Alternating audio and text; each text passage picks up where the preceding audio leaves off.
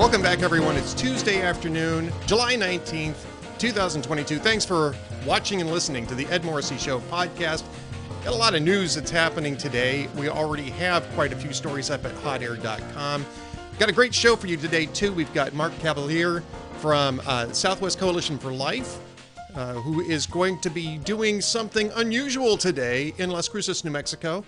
And you'll have to listen in on Mark's conversation here to find out the big reveal about what they're doing in response to the Jackson Women's Health Clinic moving from Mississippi, where they just lost the case in the Dobbs decision, to Las Cruces. Southwest Coalition for Life is, obviously, it's a pro-life organization. It exists to help women go through all of the different options that they have.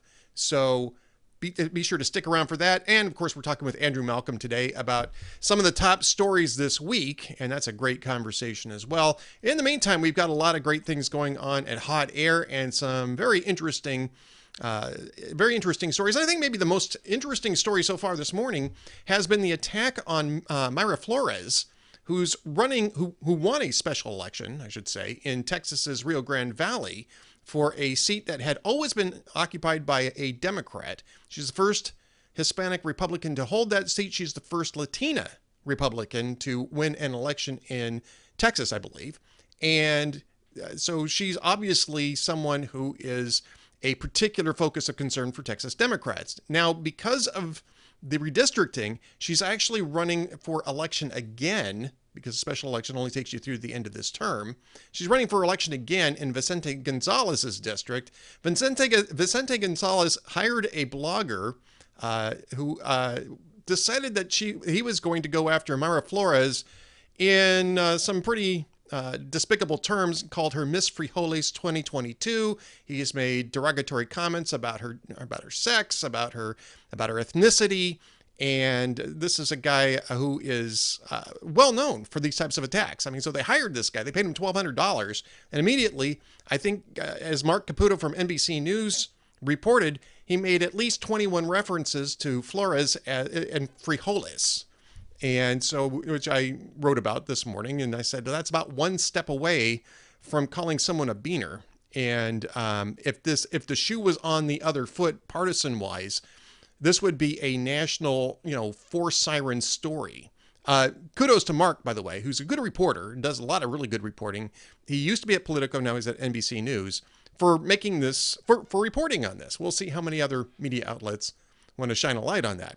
Another interesting development today is actually happened last night. Stephen Colbert went after Joe Biden and his trip to Saudi Arabia, the fist bump with Mohammed bin Salman, and went after Biden's age. And I wonder whether or not this is maybe a turning point for late night comics who have been shying away from attacks on Biden, just like they spent 8 years shying away from attacks on Barack Obama. And I don't think it's an interesting inflection point if it turns out to be that. Bill Maher has been doing this for months, by the way. Bill Maher made that transition quite a long time ago. But the other late night comics have been more interested in covering Joe Biden as in covering for Joe Biden. Jimmy Kimmel's assistance in getting Biden across the finish line 5 weeks ago on his show, I think, is a lot more emblematic of the way late night has been treating Biden specifically, but Democrats in general. Maybe the Saudi Arabia trip is an inflection point. We'll see, but it's an interesting clip to watch. Otherwise, we're covering a lot of other things. Biden's argument on gas prices. He wants credit for them dropping 50 cents over the last 34 days, but apparently doesn't want to accept responsibility for them going up $2.50 in the previous 510 days. So I deconstruct that. Actually deconstructed that on Twitter, yesterday afternoon, Monday afternoon. But I decided to return back to it because I wanted to make sure that people understood that there was more to this and where the actual issue is. The reason why prices are declining is because there is less demand. And the reason why there's less demand? Probably because the prices got too high. And we finally hit a balancing point between supply, demand, and price. That's not going to last long, however. The Washington Post over the weekend made sure to warn everybody, that little price lull that you're seeing, don't count on it. You can read my post on that. We got a lot of other great stuff coming up, by the way. Jazz is back. Jazz Shaw is back. We should get him on the show here. I'm very happy to see Jazz back. It's a little less work for me now that Jazz is back. And he's got a lot of great stuff going on. Alla Pundit's got some great stuff going on. John Sexton has a post going up, and it should be up about the time that you get this podcast episode in your hot little hands, on Germany rethinking their decision to shut down their nuclear plants. We should be rethinking our decision to not expand our nuclear power generation here in the United States. We are shutting down. I think we shut down San Onofre, for instance, in California, but that was an aging out process. It probably could have stayed open, but what we need to do is we need to replace those aging out reactors with brand new reactors, new technology, safer technology, more reliable, less waste. That's the type of direction that you would want to go in if you had a coherent energy policy. Unfortunately, as I also talk about later today, probably go up just a little bit after this podcast drops, we don't have an intelligent, rational energy policy. Amos Hochstein, who is Joe Biden's energy advisor at the White House, makes it clear on CNN this morning that, of course, the Biden administration is disincentivizing long-term investment in oil and natural gas production because they want to phase out fossil fuels altogether. So they're not going to incentivize the type of investment that would actually produce a lot more oil, a lot more gasoline, and would actually address the demand that is developing for energy, ahead of developing whatever green energy alternatives they think is going to replace this, and which is very clear now, is not even close to being a replacement. Certainly not scalable, and certainly not at the level necessary. And it won't be for many, many years to come. So that is what's coming up at hotair.com. Go read and watch that, as well as watch the podcast.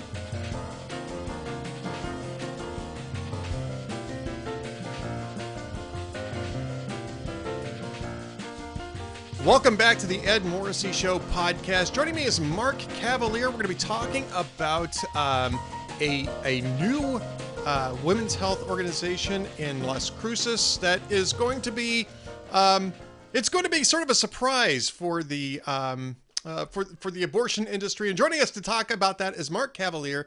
Mark, thanks for being with us today. First off, tell us what your organization is and what's happening there in Las Cruces. Yeah, absolutely. So thank you again for having me. It's this, we're with the Southwest Coalition for Life. We started in Las Cruces, New Mexico back in 2014 when we actually faced a different abortion facility coming into our city. And then we started our full-time nonprofit, some real strategic outreach. And after 2 years, they actually shut down for financial trouble, for suddenly not getting enough patients, because we were able to help women to that degree that it was no longer profitable for them. And so then we expanded to the larger El Paso area and have really gotten involved with, doing more for women's healthcare in a way that supports womanhood and motherhood. And now we hear the news that this case from the center of the Dobbs versus Jackson case that overturned Roe versus Wade, this controversial abortion business, the last facility in Mississippi, is shutting down, and they're moving to, of course, Las Cruces, New Mexico. So we're going to be having a big announcement to kind of surprise them with what we're doing right next door. Wow. Well, this is exciting, and probably not so much for the abortion clinic that's going to be opening up there. But yeah, the big rally, we're going to put this up on Tuesday. So, try to get it up early. So, but this is, you're going to have a rally there. It's going to be, you're going to have pro-life leaders coming in from around the country to speak at this rally, right? Oh, that's correct. Yeah. David B. Wright, who's the founder of 40 Days for Life, which has become a global movement. Oh, yeah. The pro-life movement. He'll be there as a good friend of ours, a close mentor. Leah Jacobson, who started these Guiding Star centers, the National Guiding Star Project, really to be kind of a pro-life alternative to Planned Parenthood, of doing, not just helping a woman choose life and then letting her back out into the same medical system that kind of failed her and got her into that situation in the first place. Right. But really saying, let's actually have truly holistic women's health care. She's really worked hard to define actually this. She's just put out a book recently, Holistic Feminism, basically, healing the identity crisis caused by the women's movement, to really say, we need to do more to support women. And that's what we're going to be bringing right next door. Holistic feminism. That's with a W. Correct. Holistic mean holism, whole person, mind, body, soul. So often what Roe versus Wade has told women for the last 50 years is that in order to be successful, you have to alter, suppress, and destroy the normal healthy functions of your natural body in order to be definitions of success that are really based on, male norms in the workplace. And we're saying that that shouldn't be the case, that we should need to shift that expectation to employers, to universities, to society to be the ones to change and conform to better support women. Well, yes. And, this is some of the things that we just got done talking with a friend of mine, Peter Ngemi, who works with pregnancy centers in Massachusetts, where Senator Elizabeth Warren is from. And Senator Elizabeth Warren has had a lot to say about pregnancy centers of late. I definitely want to get your take on this, because you have experience with them. So does Peter. Peter works with them. He helps fundraise for them. He's a part-time blogger, but he's very committed to the pro-life cause. And Mark, as are you, of course. And I found it. I'm sort of aghast, I think, at Elizabeth Warren's accusations that this is somehow some sort of bait and switch, that this is an exploitation of women, and that somehow Planned Parenthood isn't. The pregnancy centers. I've done some events and stuff like that. I wouldn't say that I'm an expert in this, but the people that I've talked to who work in these places, and the people that I've talked to who've gone through these places, say these are places that give women the full range of options. And you talk about holistic feminism, this book that you're going to be working with. That to me is much more of a holistic approach for women than just the single, contraception, at first, and abortion on the back end sort of approach that Planned Parenthood takes. Right. And that's the thing is, Planned Parenthood has essentially hijacked even the phrase women's health care is now gotten to a point where that's equated with contraception and abortion. Let's just suppress the things of our natural body that define womanhood. And we're just here to say, your body's not broken. It's good. It's sacred. We used to revere, and really I have felt compelled as a man that, Roe versus Wade has also created this culture in men that has objectified and used and abused women essentially for sex on demand without consequence. And every woman listening to this has been on the receiving end of that in some way, for which I apologize. And so we need to do better. We need to step up and say, our women deserve better. We need to actually love them, support them, and not subject them to really these traumatic experiences of these traumatic chemical abortion procedures and invasive surgeries to suffer the consequences of men. Yeah, and I think that this should be a huge discussion in feminist circles, and I think it has been in the past, right? And I think that what's happened though is that it's been eclipsed by the defense of abortion for the last 49 years since Roe. But I think that there's been discussion about this, even maybe perhaps just sotto voce, among feminist groups, about the exploitative aspects of abortion on demand when it comes to male sexuality. And I'm frankly surprised that this is not something that comes up more often. They talk about this being, well, it's a woman's body, it's a woman's choice. It's also, it's really a strictly a woman's burden. And so, that to me, I think, is something that really should be explored more fully from feminists. We're seeing it from pro-life feminists, right? And there are such a thing as pro-life feminists. And again, holistic feminists. You can hold that book up again. Yeah, that's what this is. Yeah, this is the pro-life version of let's actually respect womanhood and understand. And it's interesting because we're getting to a point where those who are defending abortion, and really those who profit from abortion, can't even define what a woman is. Yes. And we're here to say that no, there are things that make women sacrosanct. They have these superpowers of fertility and gestation and ovulation and lactation that are so unique And if we're not very specifically saying, this is really the foundation of society is through womanhood, and they're not even willing to define that, we're here to say, no, that is something that we need to have a very clear focus on. What is natural, what is healthy, in a way that really supports, even organic, if you want to say, that doesn't just say, let's just come in and oppress this with, class 1 carcinogens and, surgeries that are just really, not only is it obviously traumatic for the child who doesn't survive the process, but for the woman, for the hormonal impact on her body, on her mind. Right. I'm just going to share this as an aside because it's only tangential to what we're talking about. But I saw a headline today, and I think I actually saw it over the weekend. It said something to the effect of 43% of people who menstruate on a regular basis report that their menstruation intensified after receiving a COVID-19 vaccine. Wow. I'm thinking people who menstruate regularly are women.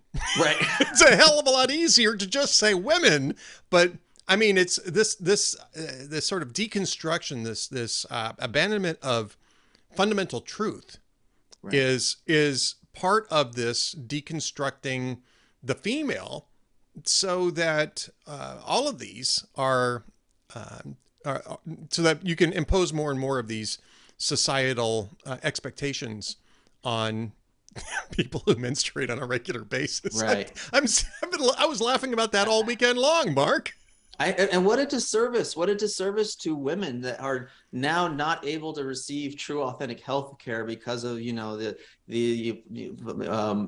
virtue signaling that right, that so many are doing, and it's really a disservice. Even right now, what really breaks my heart is you have all this misinformation and fear mongering and intentional political misinformation regarding natural miscarriage. My wife and I have experienced 2 natural miscarriages, very heartbreaking. Right. Yeah.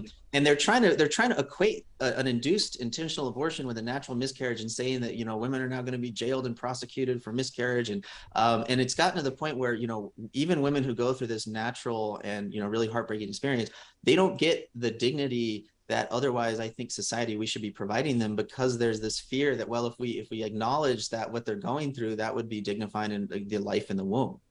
And so that's one of the things too. We have a really good miscarriage program for women who've gone through that and don't know where else to go.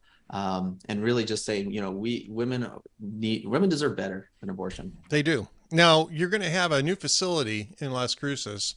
I'm not sure that we got this mentioned yet, but let's go ahead and talk about this now. Yeah. The Jackson Women's Health Organization is moving from Mississippi to Las Cruces. It's going to be renamed the Las Cruces Women's Health Organization. It's the same group though. Yes. The Southwest Coalition for Life has new offices in Las Cruces, so maybe you can tell us exactly where they landed. Right. So this is the part of the big announcement for tonight, for Tuesday the 19th. And so if you're hearing it here, you're getting a little bit early. But yes, they just came into it's 2918 Hillrise Drive in Las Cruces. It's right across the street from a children's clinic. It's a stone's throw away from a daycare, and it's just less than a quarter mile from Hillrise Elementary School. There's a family clinics. There's churches right within a quarter mile of this area. This is a real wholesome area. The city of Las Cruces itself, Las Cruces means the crosses. It's the city right. of the crosses. This is a very vibrant, family-based community who already went through this once and took a stand and said, we're not, even though Santa Fe and Albuquerque kind of dictate the political situation in New Mexico, which allows abortion up to the moment of delivery for any reason, even minors without parental consent in the state of New Mexico, that had been kind of, stayed up in the northern part of the state until they're now, with the overturn of Roe, they're looking for where can I continue to do unregulated abortion. And we're seeing this Diane Zerzis with the Jackson Women's Health Organization. She was already shut down in Alabama once, had 76 pages of health code violations, and they sent 3 women to the hospital in one day. 1 woman go to the intensive care unit. And then in Mississippi, was cited for not having a safe and sanitary environment for women. And so she's being driven out state after state. And now because of, the virtue signaling of our governor and our legislative here in New Mexico, they're welcoming this really as a destination for abortion tourism for the nation. We're going right. from 5 abortion facilities in the state to more than doubling that, to almost, it looks like possibly 14 now in the state of New Mexico, fairly rural state. And now the rest of the state is standing up to say, we need to do something more at the local level to help women, because we can't tolerate this. And so the Southwest Coalition for Life is going to be set up. So it's okay to say this, right? Yeah, yes, to go for it. Right next door to the newly minted Las Cruces Women's Health Organization. You guys are going to be right next door, providing all of the other options that the Las Cruces Women's Health Organization will not provide, does not want to provide. And I mean, I think that this is brilliant. I think that it will be very amusing, I think, to see how well that is tolerated. But it's also very necessary, right? Because one of the aspects that you have when women are in that situation is they feel isolated, they feel alone, they don't feel like they have any other options. They're really grappling with despair, right? I mean, it's really at its root, this is despair. There's, you know, there's just a sense of hopelessness. And it's important, I think, for them to see that there are other options. Now, if they choose still to abort, you can only do so much, right? But sure. But at least having that presence there really shows that there are other options. And I think that this is going to make, and the best part of this, of course, is that it's going to make Elizabeth Warren very, very angry with you, Mark.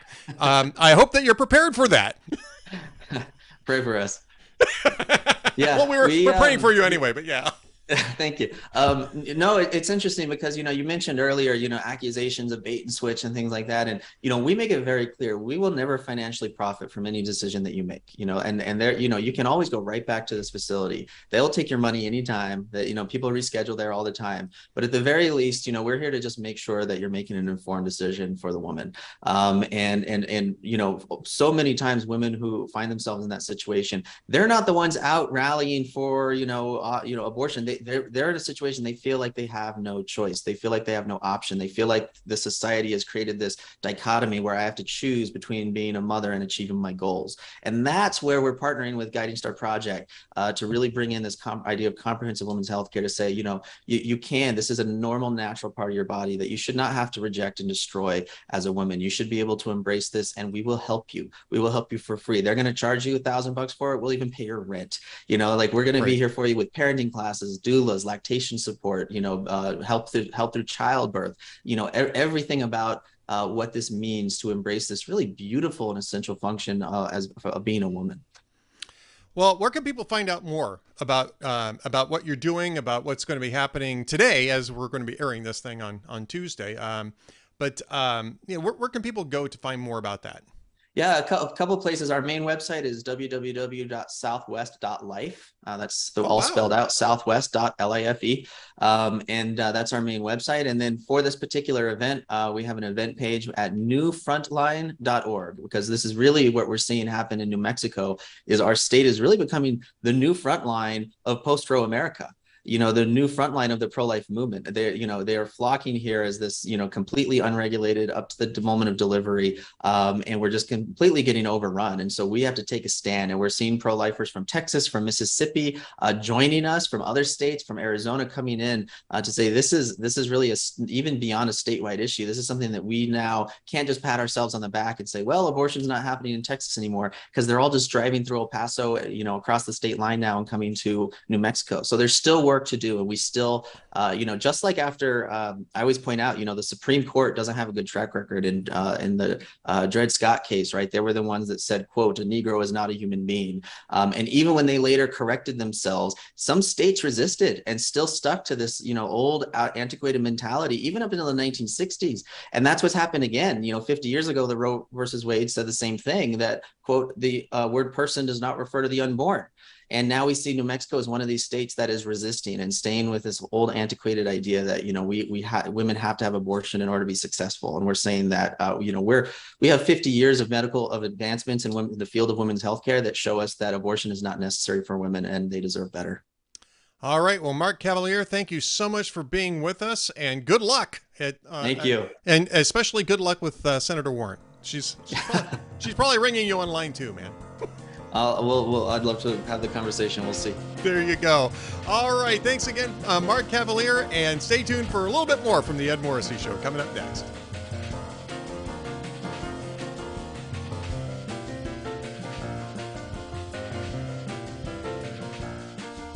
All right, welcome back. On Tuesdays, we always talk to Andrew Malcolm, the Prince of Twitter, the Regent of RedState.com. He's at AH Malcolm on Twitter. And, of course, RedState.com is where he's the Regent of RedState.com. So there you go. Andrew, welcome back. Always great to talk to you on Tuesdays. Thank you. Thank you very much. It's good to be had. Nicely done. I want to talk to you about we're going to start with your thing on Donald Trump, because this is, of course, sort of the thing that's been percolating. You're calling your VIP column over at redstate.com on Donald Trump. Ask the questions, can he do it again, and will he try? And I think there's a third question is, if he does, when? Because there was talk that he was going to make an announcement after Independence Day. Now he's going to make an announcement after Labor Day. Either one of those two things would be really bad for the Republican Party in the midterms, right? Yeah, absolutely bad. But, Donald Trump has always been more about Donald Trump than the Republican Party. He adopted the party rather than the other way around. Right. And they enjoyed, they benefited from 4 years. What it would do is hand the Democrats the great eminence grise of Donald Trump coming back, which would really help their turnout in the fall. And Republicans, I think, were really enjoying months of depressing news for Democrats, and hoping that would turn down the turnout and enable them to maybe scratch some into their coffers some seats that might be marginal for them, for Republicans normally. So, but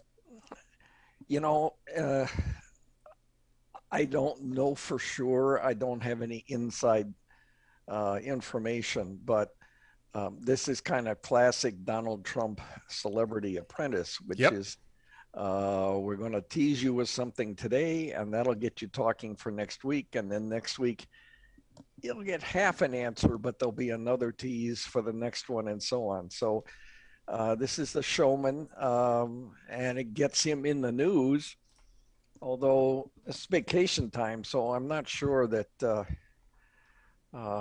lot of Americans are paying a whole lot of attention. And he doesn't have the footprint that he used to when he was on Twitter and Facebook. I think that there's another issue here too.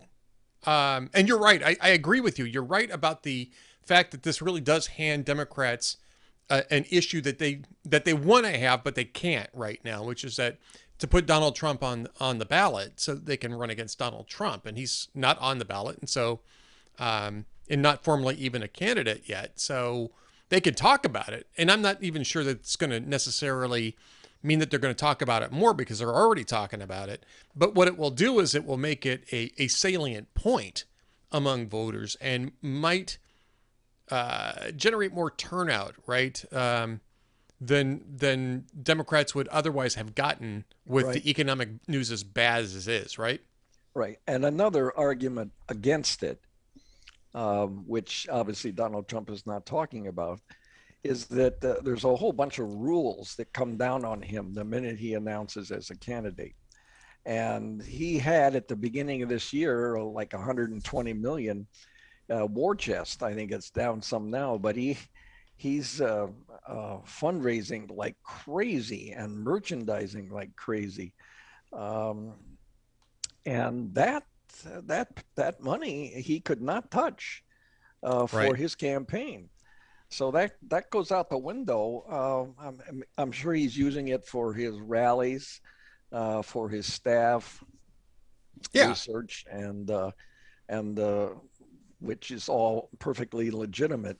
But the minute he says, I'm running for president, boom, there's a whole bunch of rules and regulations that come down on him. Yeah, the FEC stuff becomes kind of onerous at that point, right? And so why do it so early? It would be just to get in the conversation again. Yeah, and I think that it would show actually a bit of desperation because I think that the perception here is that Donald Trump is losing ground among Republicans. Now, I don't know how true that is. I mean, we're seeing polls. There's a poll that came out of Florida today that showed in a Florida primary, Ron DeSantis would get 61% of the vote and Donald Trump would get 39% if it was just head to head. I don't think it's going to be head to head either. You're going to have other Republicans in there. Glenn Youngkin might get into this race. Doug Ducey might get into this race. Greg Abbott might get into this race. Plus Tim Scott and Josh Hawley, Tom Cotton, those sorts of folks inside the Beltway. And so you have a real potential here of splitting the non-Trump vote in a manner that happened actually the same thing basically 8 years earlier in the Republican primary. Yep. But I think the fact that you're seeing in head-to-head matches that Donald Trump is behind in his home state, his newly adopted home state of Florida, that's not a good sign. And so I think that if he's going to make that kind of move, that might be the reason why, to see if he can force some other people out, including DeSantis. But DeSantis isn't going anywhere. DeSantis has 2 more years on his. He'll run for re-election in this midterm cycle, and then 2024 he'll have 2 years left on his second term, and that's precisely where he needs to be in order to make the jump into a presidential cycle. So he's not going to say a word about 2024 now. I'm totally focused on being the best governor Florida could possibly have. Yep. That's a good point. So I think I think that actually doesn't help Trump a lot to jump in early. And I think it's going to create more resentment about Trump because, again, I think it will be seen within the GOP as a complete ego move at the expense of the party. And it wouldn't be the first time that Donald Trump got accused of doing a complete ego move at the expense of the party. Yeah, exactly. And I think that that's going to, I don't think that that's going to be very effective. It also gets his name out there for the fundraising. I mean, look. You mean just talking about it rather than doing it? Just talking about it. Talking about it. Yeah. And he's sending out, he and his committees, various committees of his. Sometimes I get 24 or more emails a day from various committees of his. He's selling hats. He's selling Let's Go Brandon pins, club membership, a name on an honorary donor wall, ultra mega membership. Stuff, a dinner with him, a chance to be flown to the next rally. And he's got a program where you can sign up for a donation and get text messages allegedly from him on your phone. And of course, then they'll have your phone number for future pleas for money. And everybody who goes into a rally gives their email and their cell phone number. So that's building up the bank. But you could think that, I know he's got bigger fish to fry, but he's got quite a merchandising operation going. Yeah, he does. He does. It's a major operation to get like 24 emails a day going out. And, in the junk mail that you get in your mailbox, they're delighted if they get as much as 2% response. So he's probably building up we don't know what's happened in the first half. Last year, he got, I think it was 65 million and then 51 million in the second half. So it slipped a little bit, which might go to your point about fading. I think his absence is both good and bad for him.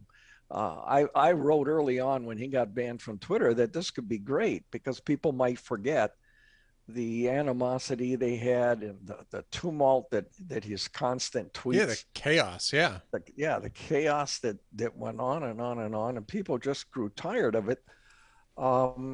And that's part of the reason that Joe Biden, he could knock off at 10 and 11 in the morning because Trump was out there doing 3-4 rallies in 3 or 4 different states and stirring the pot. Yeah. I mean, it's, yeah, exactly. And the other part of this too is I think what he's afraid of, and the reason why he'd want to pull the trigger early on this, is he's afraid that the rise of Ron DeSantis is really giving Republicans a serious option, right? Mm-hmm. Mm-hmm. And the reason why this is important, I was just talking about this with some colleagues today, and I wrote about it about a week ago or so, maybe a little over that, is that there's really three questions for Republicans going into the next primary when it comes to Trump. There's three questions, right?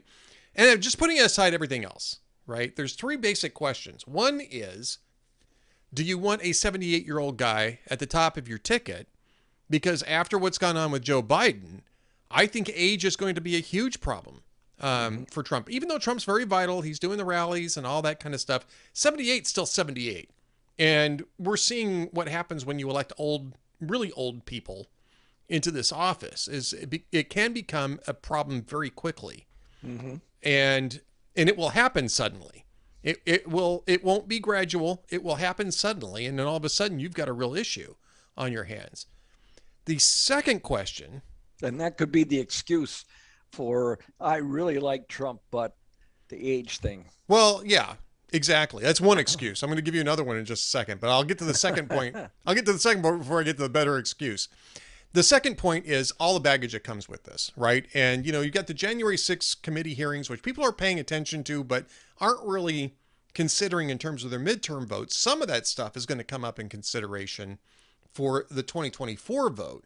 And it may not necessarily be an issue in the primaries, but it certainly will be in a general election. You'll have a lot of stuff floating around. There'll be a lot of stuff that gets out in the open about texts, and communications between people. And none of that's going to make Trump look very good, even if it's not actionable in terms of legal. These guys aren't really looking for a prosecution. No, they're looking to poison the well. They're looking to poison the well, right? And I mean, you can make an argument that there's a patriotic reason for doing that. If you really think this guy is a danger to the Republic, then you want everybody to know just how bad he is. Grant that. I also grant the fact that this is a complete political operation here, and it's probably at least somewhat. What's the right word I'm looking for? It's probably not a great precedent to set to have House committees, explicitly campaigning against a party's potential next nominee in this manner. Or going after a former president.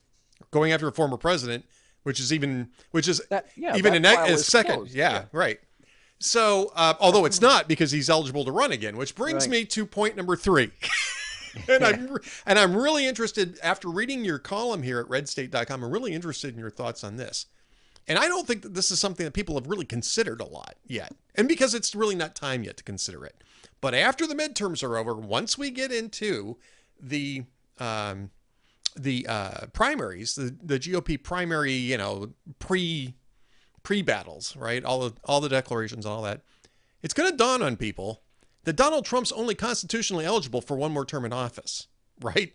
He's already served one full term. He's only constitutionally eligible for one more term after that. After that, term limits apply. He can never be president again. And that means that you're going to be running somebody at the top of a ticket who's 78 years old, who's carrying tons of baggage, and who basically will become a lame duck the moment you elect them. And especially after the first term midterms, when you can bet that Donald Trump's impact on midterm elections will be pretty similar to what it was in 2018. Yeah. And normal. It was a normal impact, right? The party that's holding the White House usually loses seats, and Trump did, and basically at the level that you'd expect to see. But he's going to be a lame duck. I mean, especially in the final 2 years, even if everything else goes normally, which it won't, he'll have 2 years, and that's basically it.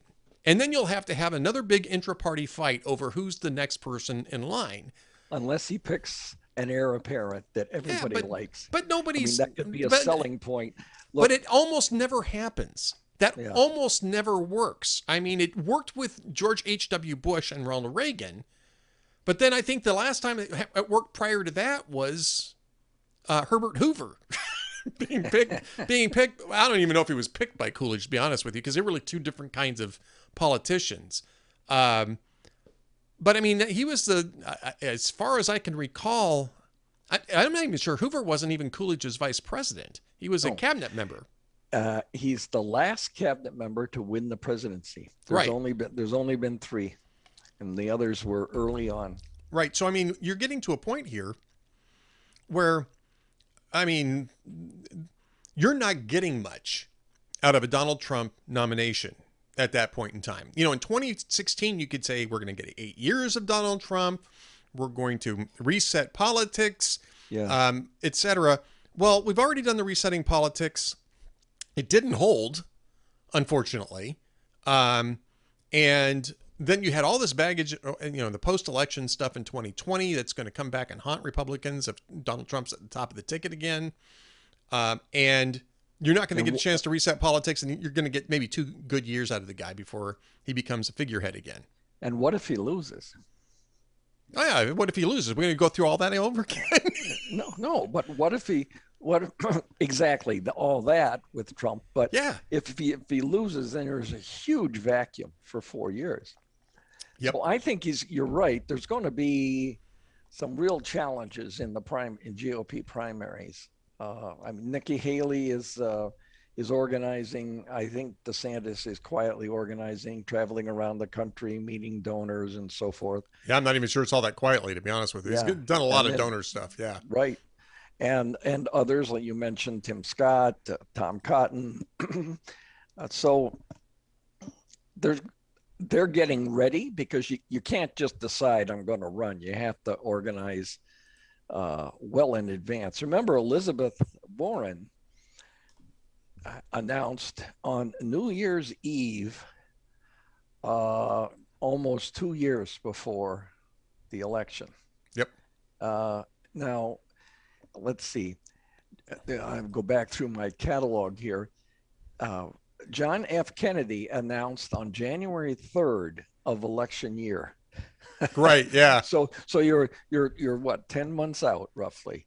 Bill Clinton announced in October, 13 months before.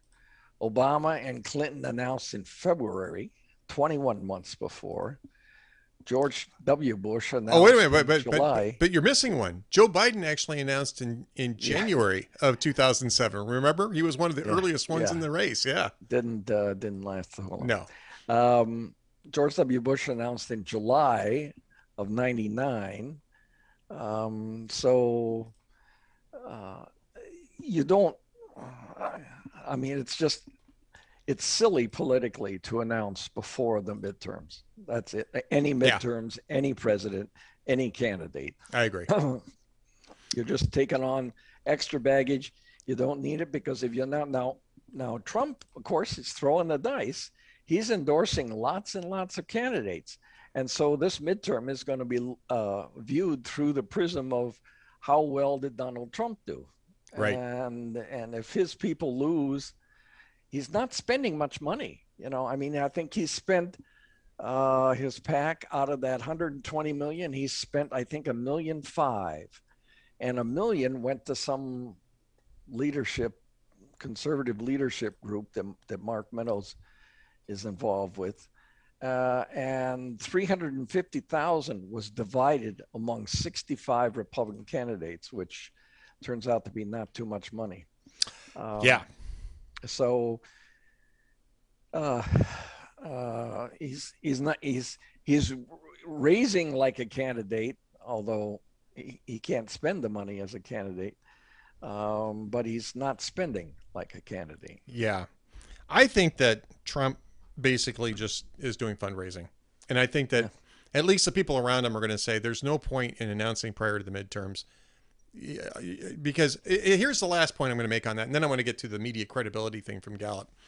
But the problem with announcing in, say, September, early September, is that, you're going to get like a 3-day boost on that. And then all of a sudden you're going to have hundreds of millions of dollars in messaging on the midterms that follows after that.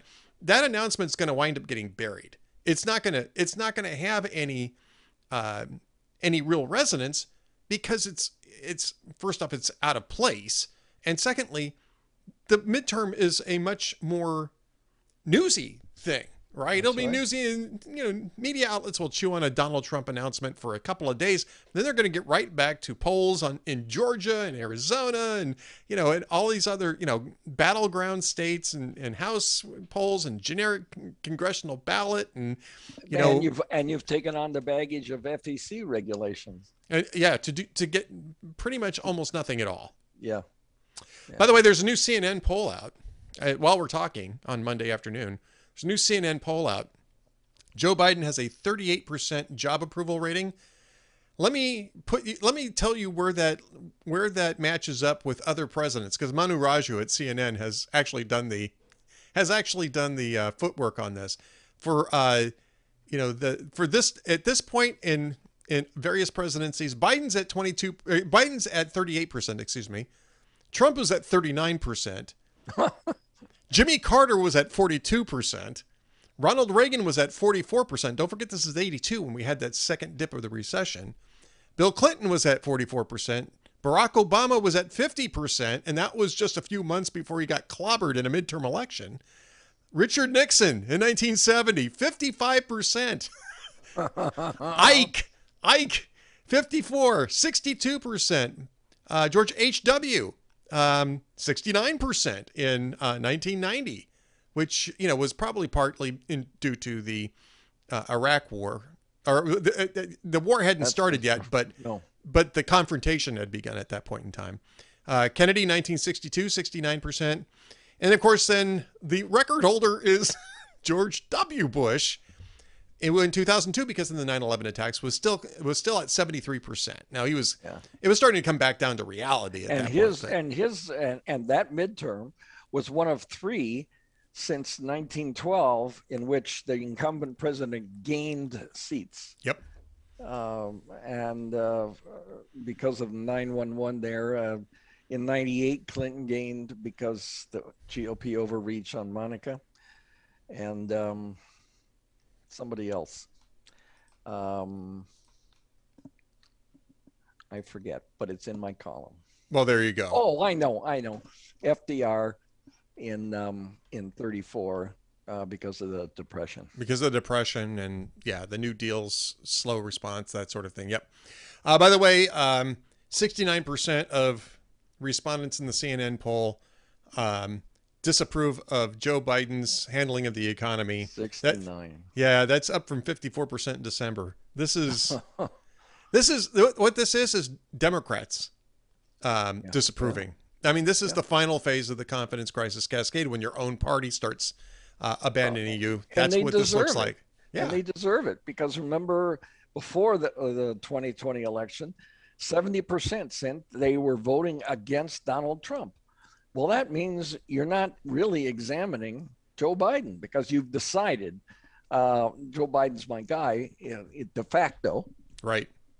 And so you're going to elect a guy that really didn't get the thorough vetting and examination. I mean, seriously, if you think about it, this is somebody who was campaigning from his basement on partial days.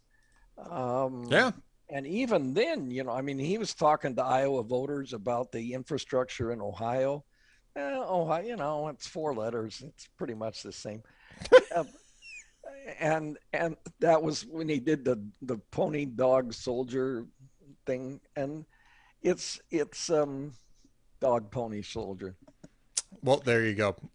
So they didn't really look at him, but they could have known that they were getting into some age senility problems here.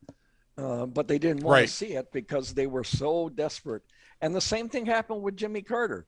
I mean, I voted against Gerald Ford because of the Nixon pardon, and didn't really examine Jimmy Carter closely.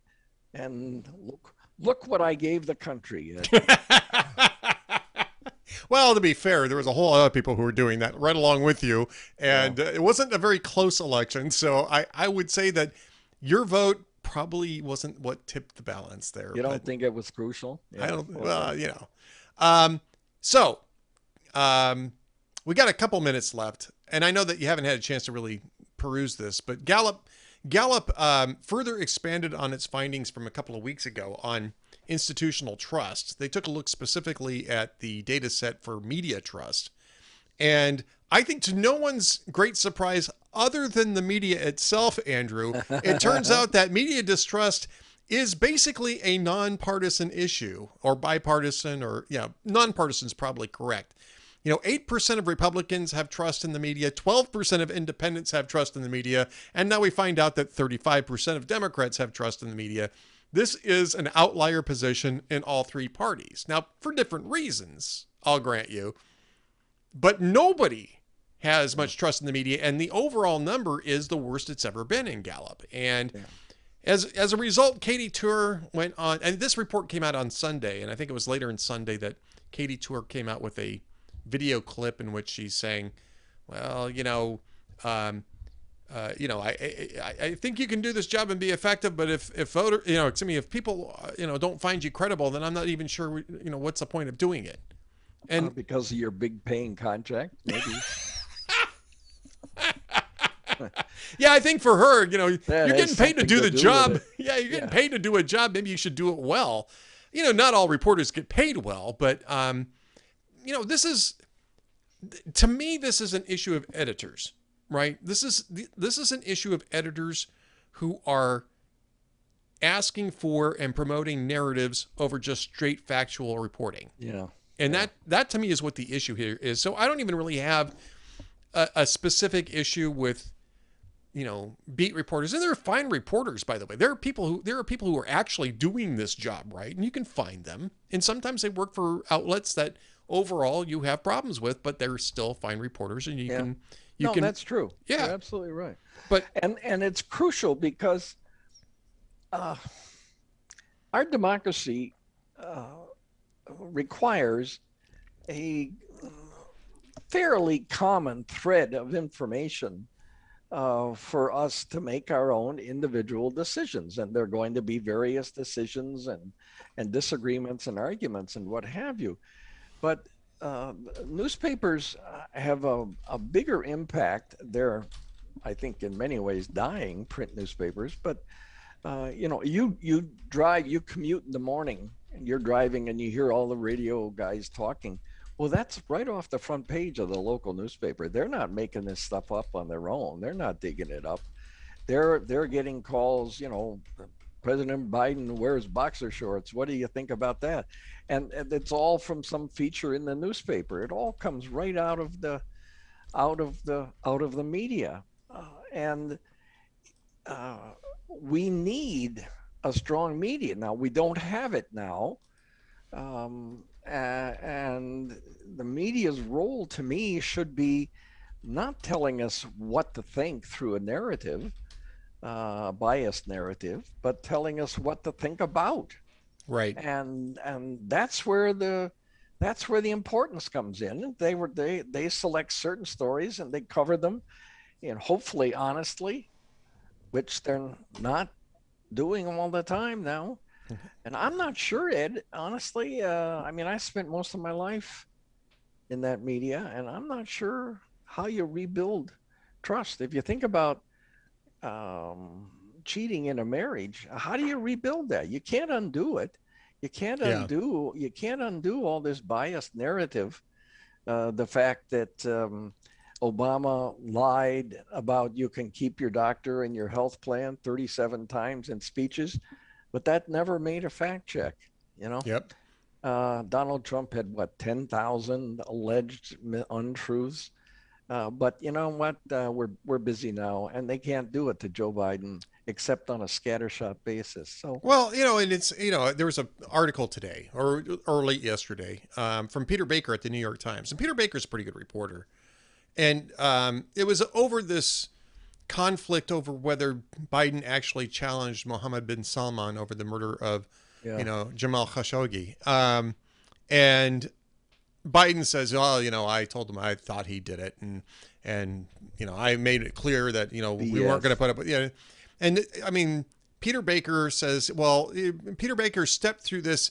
And how did he put it? I got to look this up because it was an extremely polite way of saying that, is an extremely polite way, a polite translation of the way I normally describe Joe Biden, which is 20 pounds of bullshit in a 10-pound bag. But you probably can't put that in the New York Times. And I will grant you probably shouldn't write that in the New York Times, right? I can write that at hot air. It's not appropriate for the New York Times. And I agree with that.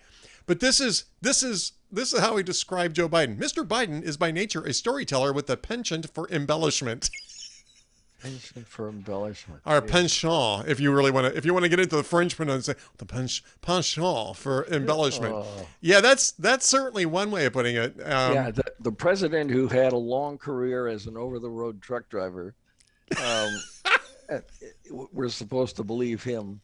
So who are you going to believe? A shady monarch or a crooked president? A serial fabulist. This guy makes serial fabulist. This guy couldn't tell this guy couldn't tell the truth if it paid him to do it. I mean, this is the guy who plagiarized Neil Kinnock's speeches and Neil Kinnock's family history for his presidential campaign speeches.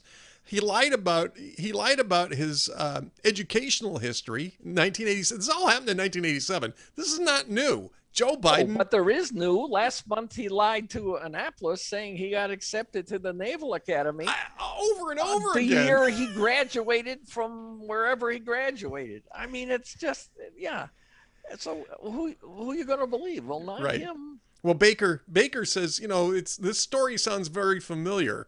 It fits a pattern. And there was the story of meeting Putin and saying, "I'm looking into your eyes and I don't think you have a soul." And Baker says, others present at the time had no memory of that specific exchange. It's because it didn't happen. It's nonsense. He said the same.